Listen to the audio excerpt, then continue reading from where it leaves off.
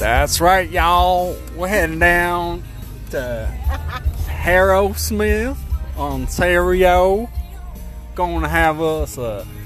That's where the hick skids and hockey players hang out. Who you calling hick? What is happening? It is... Checking my phone. The 19th of April, 2019. It's a full moon. It's a full moon, I have been told by my... Astrologer. Chauffeur. Anything else? Sexy, hot lover woman. Okay. Oopsies. Oh, wow. This isn't my podcast, is it? Just kidding. I'll shut up now. I am heading to a lovely country home in a beautiful, tranquil city called Harrowsmith, not Aerosmith, Harrowsmith, for Easter long weekend. I should have probably planned this podcast better. I didn't. I had a shoot all day, and now we're on the road, about 30 minutes away from humans who I am far too embarrassed to podcast around. The last time I was with these lovely humans, it was Christmas time, and I had to hide in a corner of Jen's childhood bedroom and podcast, or pretend I forgot a present in the car and go into the car and do the world's fastest podcast. And so at least I'm doing better than that time.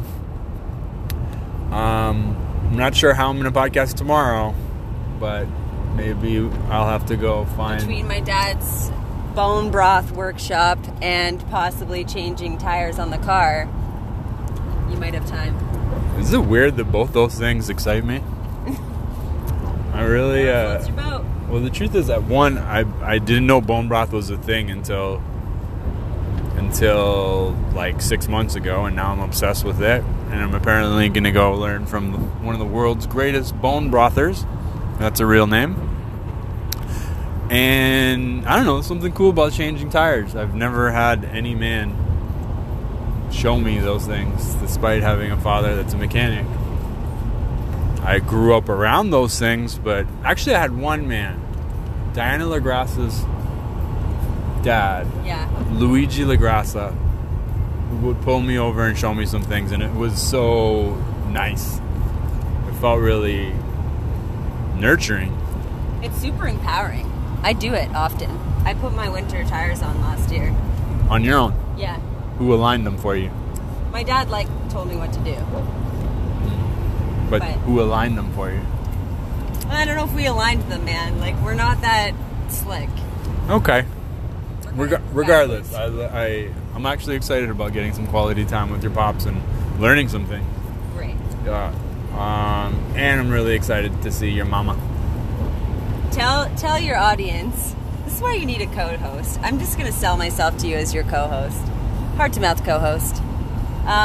What advice would you give to your listeners around spending an entire weekend at your partner's family's house?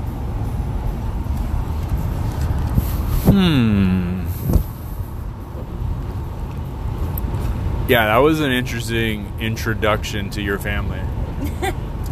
First time I met your dad, I spent 4 days at his house. What I would tell you is pace yourself. 4 days is a long time. 3 days is a long. 2 days is a long time. Most people, when they first meet their partner's parents, it's like 3 hours. So pace yourself. Be really present. I think that's just naturally what I do. Is I listen and I find a genuine place of curiosity and something I'm interested in, and I ask questions. You don't want to be that guy that's just talking about themselves the whole time. Be respectful and know that each family and each culture has its own rules. This is very weird coming from a non-white family. Like, white people can pull things off that other people can't. And so like that took some getting used to. I'm like, whoa, you can't kiss me in front of your dad. That's fucked up. But apparently you can in some cultures, in some families. What other things? Yeah, like I remember my brown friends were like, yo, where did you sleep? Like, Romana was like, how did that work? Only brown people would think that. White people have no idea that that's a weird thing, to sleep in the same bed as the person in their family home. Also be aware of existing family dynamics. Don't get in the middle of them. Don't pick sides. I remember I had somebody I was dating. I can't even remember who, to be honest. And someone, like, honestly, I don't remember the details, but I just remember one person was constantly, actually, it wasn't even someone I was dating. It was a friend of mine. And this friend, his dad, would constantly be shitting on his mom and be trying to get me to agree with him.